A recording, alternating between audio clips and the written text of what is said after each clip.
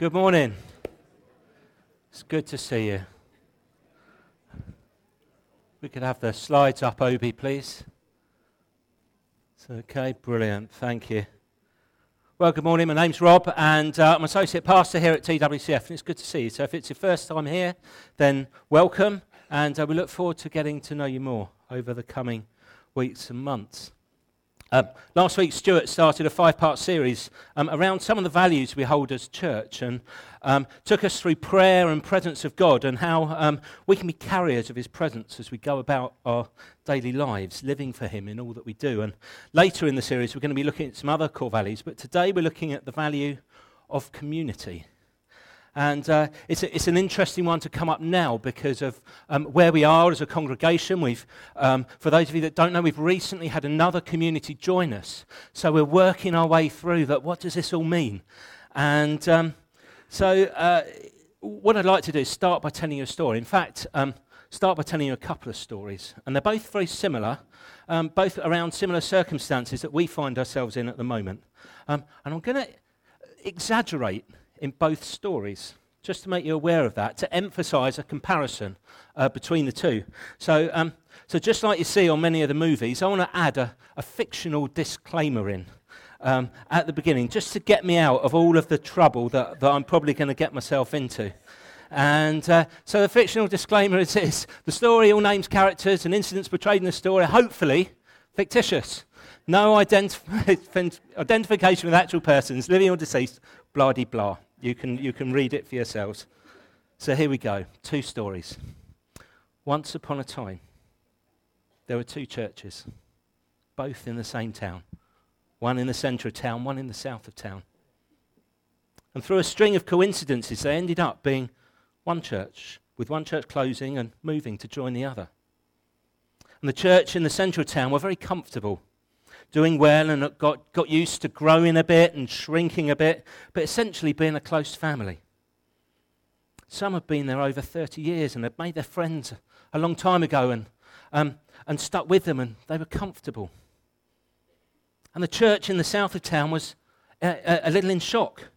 Everything that they've invested in and worked so hard for over the last 40 years as a church seemed to have just, something happened to it. And officially it had closed and the building was being transferred, and they'd had this precious family community that had met, and they were now sharing a Sunday morning with a bunch of strangers, some of them very strange. And the church in the centre of town suddenly found that their seating arrangement had changed. Shock and horror. And the seats they'd sat in for years had changed, and there were even more people that they didn't know. And the congregation from the south of town weren't sure where to sit. So I felt a little uncomfortable while they tried to work out what was happening, what the flavour of the new place was, and who was in leadership, and who everyone else was, and what was going to happen to their building that they still felt attached to. And sadly in this story, they didn't get to know each other very well, because they were both holding out, hoping to go back to the way it was just a few weeks previously. Here's the second story. Like the first story, it also has a disclaimer, although I'm going to change it slightly. I'm going to change it to this. The story, all names, characters, incidents portrayed in this story are hopefully not fictitious. Some identification with actual persons, living and dead, hopefully, I don't think I mentioned any dead people. Hope it's not prophetic. Places and buildings is intended and probably should be inferred. And this story is about God and 2 church families praying for breakthrough. In late 2017 and early 2018, the congregation of one church family earnestly sought God's heart through 40 days of prayer, asking God for his plans and purposes to be revealed for their congregation and the community that God had given them. And at the same time in January 18, the other church in the centre of town started a week of prayer and fasting, earnestly seeking for God to move in power and reveal more of his plans and purposes for the congregation. And then in January 18, God moved. And he answered the 2 congregations' prayers in a way that neither expected. By making a way that the baton of the gospel that both carried would be passed under the care and leadership of one of the congregations. One had a heart ready to plant into a community, the other needing a transplant to bring new life and community. And God was at work. The church on the south side of town closed. The members invited to join the other church for the heart transplant. And the members were welcomed with open arms and loved and valued from day one. Because their unity, life started to flow into the enlarged congregation, and life started to spread out of the church and onto the streets. God poured out his Spirit into the new congregation and said it was good. As friendships grew and everyone helped each other and encouraged each other, it was like a huge family with the anointing of God all over it. And a sense of security grew because God was present, and there was a real sense that God was leading everyone in a new direction and in a new way, all together with one new heart, with a new passion and a new energy. And the congregation, now one, shifted their minds and their hearts from looking back to looking forward, excited that God had answered their prayers, and there was a new beginning and a new era in the spiritual life of Tunbridge Wells. God was at work, and the desire to return to the old ways was superseded by a recognition and excitement that God was on the move. All they needed to do was step into his plans as one community. Together, they all held the baton for the gospel and looked to strategically plant themselves in the centre and south of town, sharing the baton together. And God used them in both venues to transform lives and communities and a generation in Tunbridge Wells. People across surrounding communities were saved and transformed by the love and unity of this one community spread over 2 locations. The unity between the whole congregation was so evident they became known as one of the most loving and sacrificial congregations, winning hundreds, maybe thousands of souls for Christ across the town. 2 very different stories. I wonder which one you'd like to live. I think by putting up 2 highly contrasting and overemphasised and strongly worded stories, we can start to get a feel for the potential of how we all address community. And I think it's fair to say that the sense of unity within God's people can be make or break for how or even if we impact those around us that need to know Jesus. Those around us that are lost in life, have lost hope. And our effectiveness, our usability by God as a congregation, as a beacon of light in a dark world, is threatened by disunity. So over the course of this morning, we're going to be looking at a few Bible verses and seeing in just a few of the many places in the Bible that look at community life and the potential of what happens when we operate in and out of a place of unity. So I'd like to pick up from where Stuart left off on prayer and presence last week, because many of the values overlap and aren't standalone, and they blend on how we just do life on a day-to-day basis. So just to give you an indication on where we're going today, I've picked a few scriptures, and I just want to pull out some observations first from the scriptures, and then circle back and use these observations drawn from the scriptures, foundations, to see how they might apply to us today and moving forward. So let's start by turning in your Bibles, if you will, to Acts 2. I'll put it on the screen as well, which goes like this. When the day of Pentecost came, they were all together in one place. Suddenly a sound like the blowing of a violent wind came from heaven and filled the whole house where they were sitting. They saw what seemed to be tongues of fire that separated and came to rest on them, and all of them were filled with the Holy Spirit and began to speak in other tongues as the Spirit enabled them. I'll put this point up now. Foundational point 1. God desires unity with all people and calls them God's people. Acts 2 tells of one instance of the giving of the Holy Spirit to the believers at that time, and then the reaction of the crowd watching them. And it says this about the crowd. Now, they were staying in Jerusalem, God-fearing Jews from every nation under heaven. And when they heard this sound, a crowd came together in bewilderment because each one had heard their own language being spoken. Utterly amazed, they asked, aren't these all these are speaking Galileans? Then how is it that each of us hears them in our native language? Parthians, Medes, Elamites, residents of Mesopotamia, Judea, Cappadocia, and Pontus and Asia, Phrygia and Pamphylia, Egypt, and other parts of Libya near Cyrene, visitors from Rome, other Jews and converts to Judaism, Cretans and Arabs. We hear them declaring the wonders of God in our own tongues.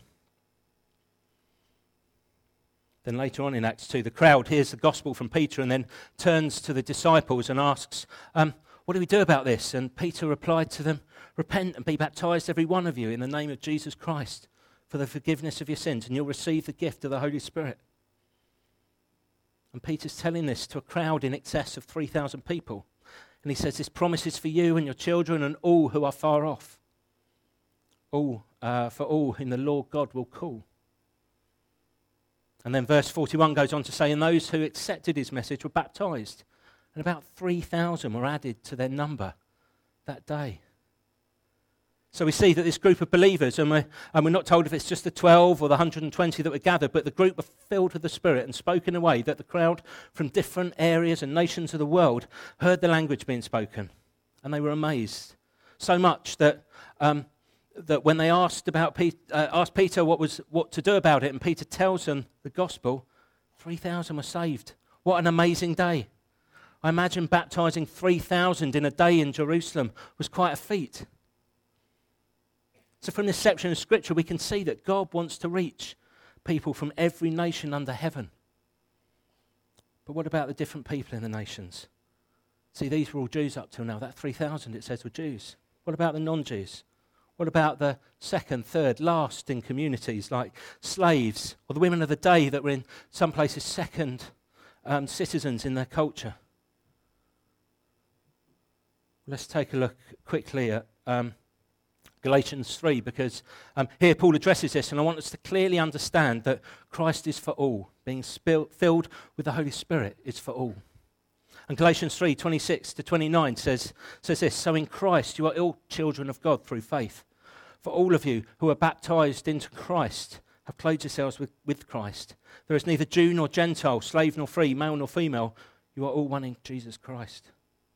If you belong to Christ, you are Abraham's seed and heirs according to the promise. Now, this doesn't mean that Jews don't exist anymore, or Gentiles don't exist, or that slaves and free don't exist, or men and women don't exist anymore. No, what the Scripture is saying that in Jesus, i.e. for those who have responded to the message of Jesus, that all are equal in God's eyes and can receive everything God has for them. God desires unity with all people and calls them God's people. So we're looking at three foundational points of unity at the moment. And before we look at some of the ways on how this is applied in our lives, so let's move on to the next scripture I've pulled out about unity. And this time, rather than unity between God and people, this is unity between each other. And specifically, it's Jesus praying for believers to have unity together. And it's found in John's Gospel. I'll put it on the screen in a minute. And this is Jesus praying to his Father in heaven, praying for his disciples and the people who hear and believe their message. So it's the Gospel of John, chapter 17, verse 20. And Jesus says, my prayer is not for them alone. I pray also for those who believe in me through their message, that all may be one, Father, just as you're in me and I am in you. May there also be in us, so that the world might believe that you have sent me. So this is Jesus praying for our unity. He's praying for unity, not just praying that everyone be nice to each other, although that's a good start, but a unity that is as close as Jesus was to his Father, that all believers would be one. And Jesus so desires to see unity, he even puts unity with each other before offering our gifts to God. See, Matthew 5, verse 23 says, therefore, if you're offering your gift at the altar and there remember that your brother or sister has something against you, leave your gift there in front of the altar. First go and be reconciled to them, and then come and offer your gift. Jesus is saying clearly there's a dynamic between where there's disunity with others, and this has the potential to disrupt a relationship with God, because Jesus is saying, if you know that you caused offence, go and be reconciled. Then come back and present the offering to God. And then Jesus told the disciples in the Gospel of John 13, verses 34 and 5, "A new command I give you. Love one another. As I have loved you, so you must love one another. And by this everyone will know that you're my disciples, if you love one another." And Jesus is telling them that he's given them the example of how to love people and that they're to love each other in the same way. And this is just before the Passover meal, before the crucifixion. And Jesus is saying that his demonstration of love is an example for us all to live. Not that we need to be physically crucified, but to have that level of love for each other. By this love, Jesus says, everyone will know that you are my disciples. Jesus desires that those who believe in him have unity together, so much that he commands it and makes it possible. So we've seen that God has made unity with him possible. We've seen that Jesus has made unity with others possible. I want to share one more verse with you about unity and then move on to how this might affect us as we go about our day. The verse is from Psalm 133, and I'll put it on the screen as well. And it's this: how good and how pleasant it is when God's people live together in unity. It is like precious oil poured on the head, running down the beard, running down Aaron's beard, down on the collar of his robe.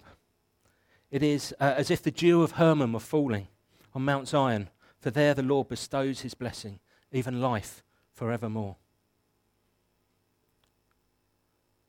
Foundational point number 3, there's a blessing when there's a combination of unity with God and unity between God's people.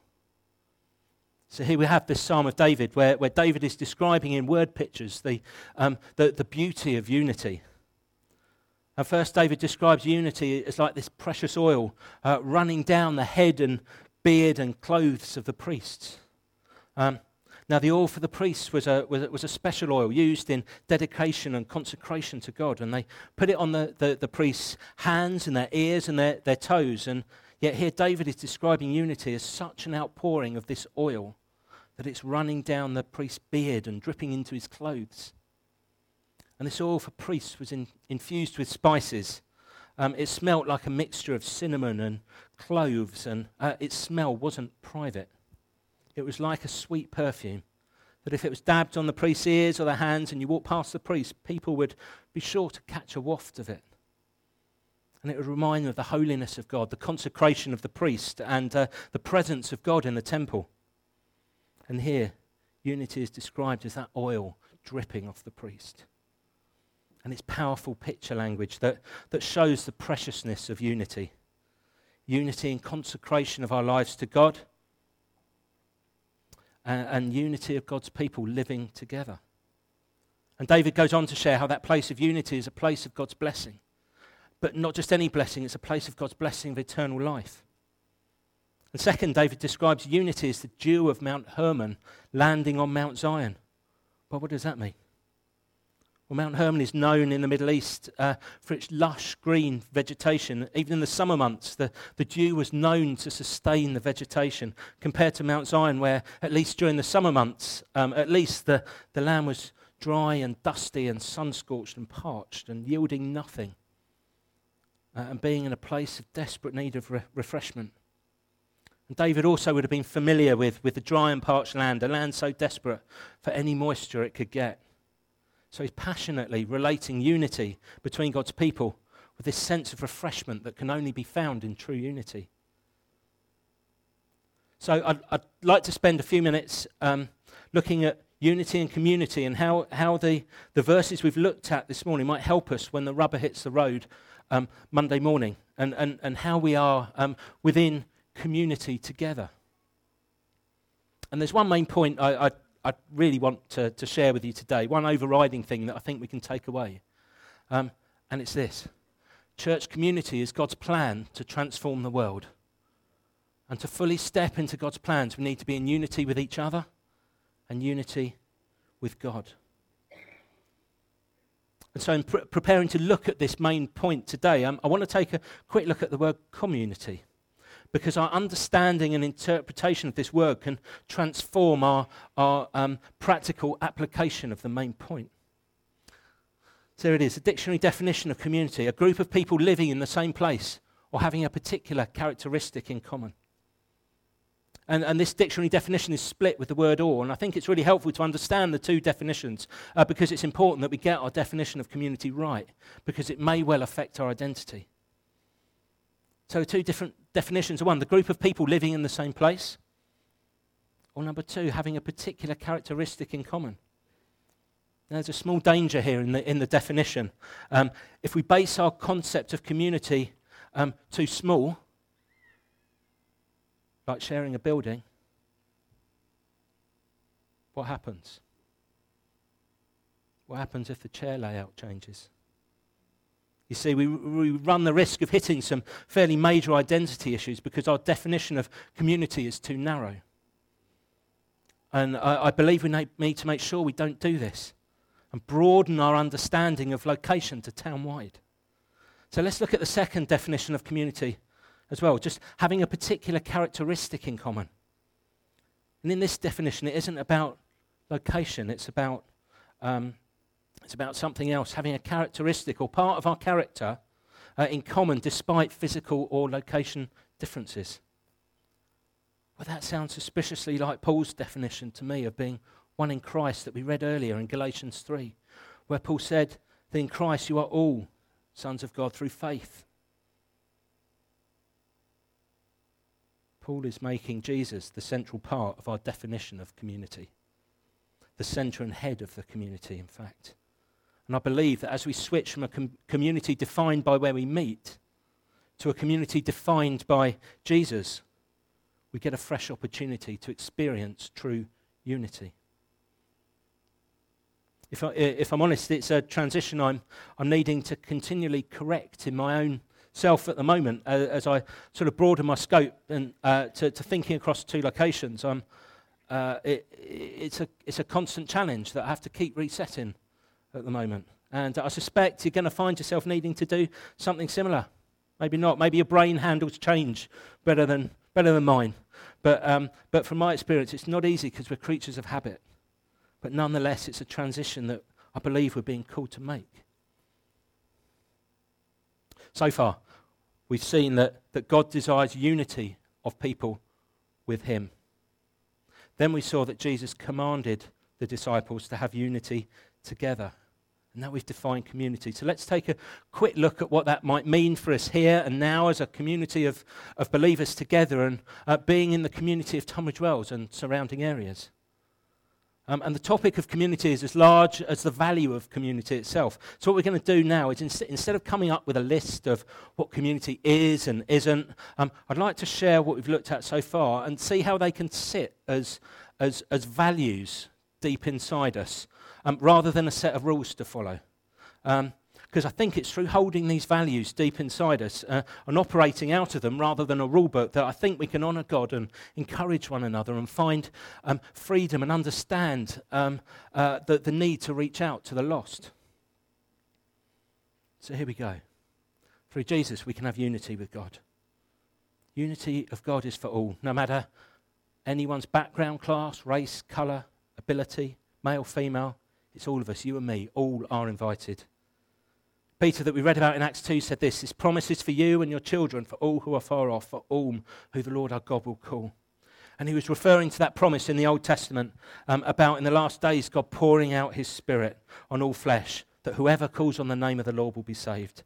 That combination of salvation and filling of the Holy Spirit, that laying down of our lives for God and giving of his life to us, the indwelling Spirit of God in us.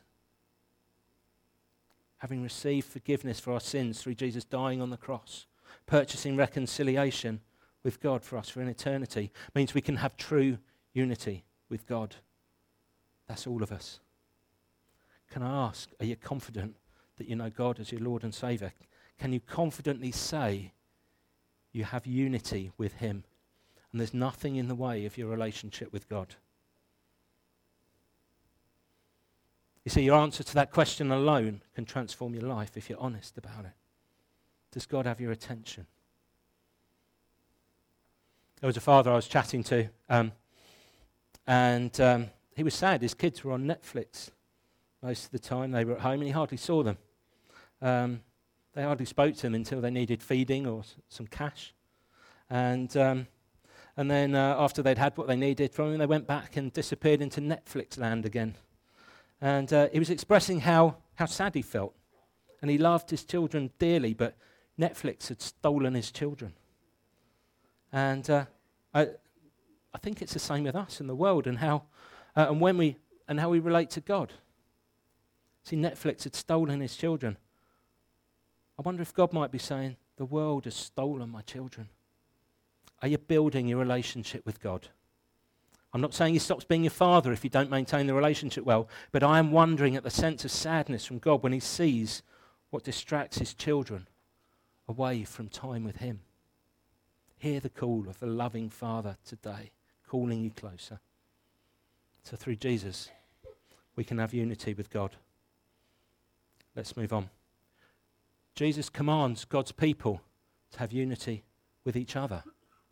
So yeah, God invites us to know him deeper and deeper and is calling us to live for him every day, every hour, loving him, enjoying his love for us, remembering that he loved us so much that he gave his one and only Son for us. And we're challenged to know God's love and to know how much Jesus loves us. But I'm not sure we fully understand how much Jesus really does love us. And then Jesus challenged his disciples and us as disciples at this time with this command to love each other as Jesus loved us. Let's read again, John 13. Jesus said, "A new command I give you. Love one another. As I've loved you, so you must love one another. By this everyone will know that you're my disciples, if you love one another." And I don't know about you, but as I pondered these words, that instruction from Jesus, I found it profoundly challenging. Question first, do we really love each other as much as Jesus has loved us? How do we do that? How on earth do we love each other? How do I love every single one in here? How do you love every single one in here as much as Jesus loves you? 3 suggestions, quickly. Love is a choice. Jesus chose to give everything for us. He chose a people from beyond the creation of the world. He chose to meet with us. You, me, we can choose to love others too. Love is sacrificial. Jesus chose to give up his life for us. He sacrificed everything for us. You, me, we can choose to live sacrificially to love others too. And lastly, love puts others first. Jesus came to earth and he rolled up his sleeves, picked up a towel and washed feet. He took on the very nature of a servant. We can learn to do the same too. So we're called to be a community in unity, choosing to love each other, serving each other and putting each other first. I'll ask again, do you love each other in the same way as Jesus loves you? Because Jesus is saying this is how the world will know that we're his disciples. Right, my final point, and it's really the results of getting the first 2 points right. Let's look again at Psalm 133. Let's read it again. How good and how pleasant it is when God's people live together in unity. It is like precious oil poured on the head, running down the beard, running down Aaron's beard, down the collar of his robe, as if the dew of Hermon were falling on Mount Zion. For there the Lord bestows his blessing, even life forevermore. Unity with God as God's people. Living as God's people together in unity equals a blessing for us and for others. And the keys to understanding this are in the first and last lines. Let's go back. The first line, how good and how pleasant it is when God's people live together in unity. And then the last line, for there the Lord bestows his blessing, even life forevermore. There's a commanded blessing for when people live in unity with God and each other. But I've got news. The blessing isn't just for us. The eternal life isn't just for us. Let's look again at some verses we read earlier, back in John 17, verse 20. Jesus said, I pray also for those who believe in me through their message, that all of them might be one, Father, just as you are in me and I am in you. May they also be in us, so the world might believe that you've sent me. Look at the last line again. That they may also be in us, that the world might believe that you have sent me. We're called to unity, so the world might believe that Jesus saves. And then the psalmist goes on to describe the oil, that sweetly fragranced oil that the priests were called to dab on, and how David described the unity in God's people, that's us, as like that oil, but dripping all over us as priests, head to toe in the fragrance of Christ, wafting his presence wherever we go. Can you see the blessing permeating communities with the fragrance of Christ when we get unity with God and unity with each other together? We're called to be a fragrant community that brings life. And we do this with unity with God and unity with each other, and knowing that it's to lead others to Jesus. One last look back at the scripture in Acts 2, and in particular the final verse. When the day of Pentecost had fully come, they were all with one accord in one place, one of the scriptures says, and the Spirit fell. They weren't just all together in one place, they were all of one accord. And the Spirit falls when there's unity in the house. The fragrance of the oil is the fragrance of the Holy Spirit lingering and infusing into others. And when we get community together right, when we're in unity with God, in unity with each other, and we're knowingly carrying the presence of God, knowing that his fragrance will be around us, purposefully permeating the world that we live in, then the world will know that God the Father sent Jesus and loved them. And we need to be united, to walk in God's blessing, to fight for unity in our community, to actively work for unity. Unity in our life with God, unity in our lives as a community together. Let's trust God that as we respond to Jesus' call for unity, the Spirit will fall. The fragrance of Christ will be strong as we go about our daily walk, and many will come to give their lives to him as a result. And it can happen as we walk closely to God, as we follow Jesus' command to love each other as he has loved us, and we get filled afresh with the Holy Spirit. And as we purposefully take the aroma of Christ into our workplaces, communities and families, as we sacrificially step out for Jesus, I believe we'll see an outpouring of his Spirit and lives transformed and souls saved and communities changed like never before. Church community is God's plan to change the world. Are you up for it? Amen.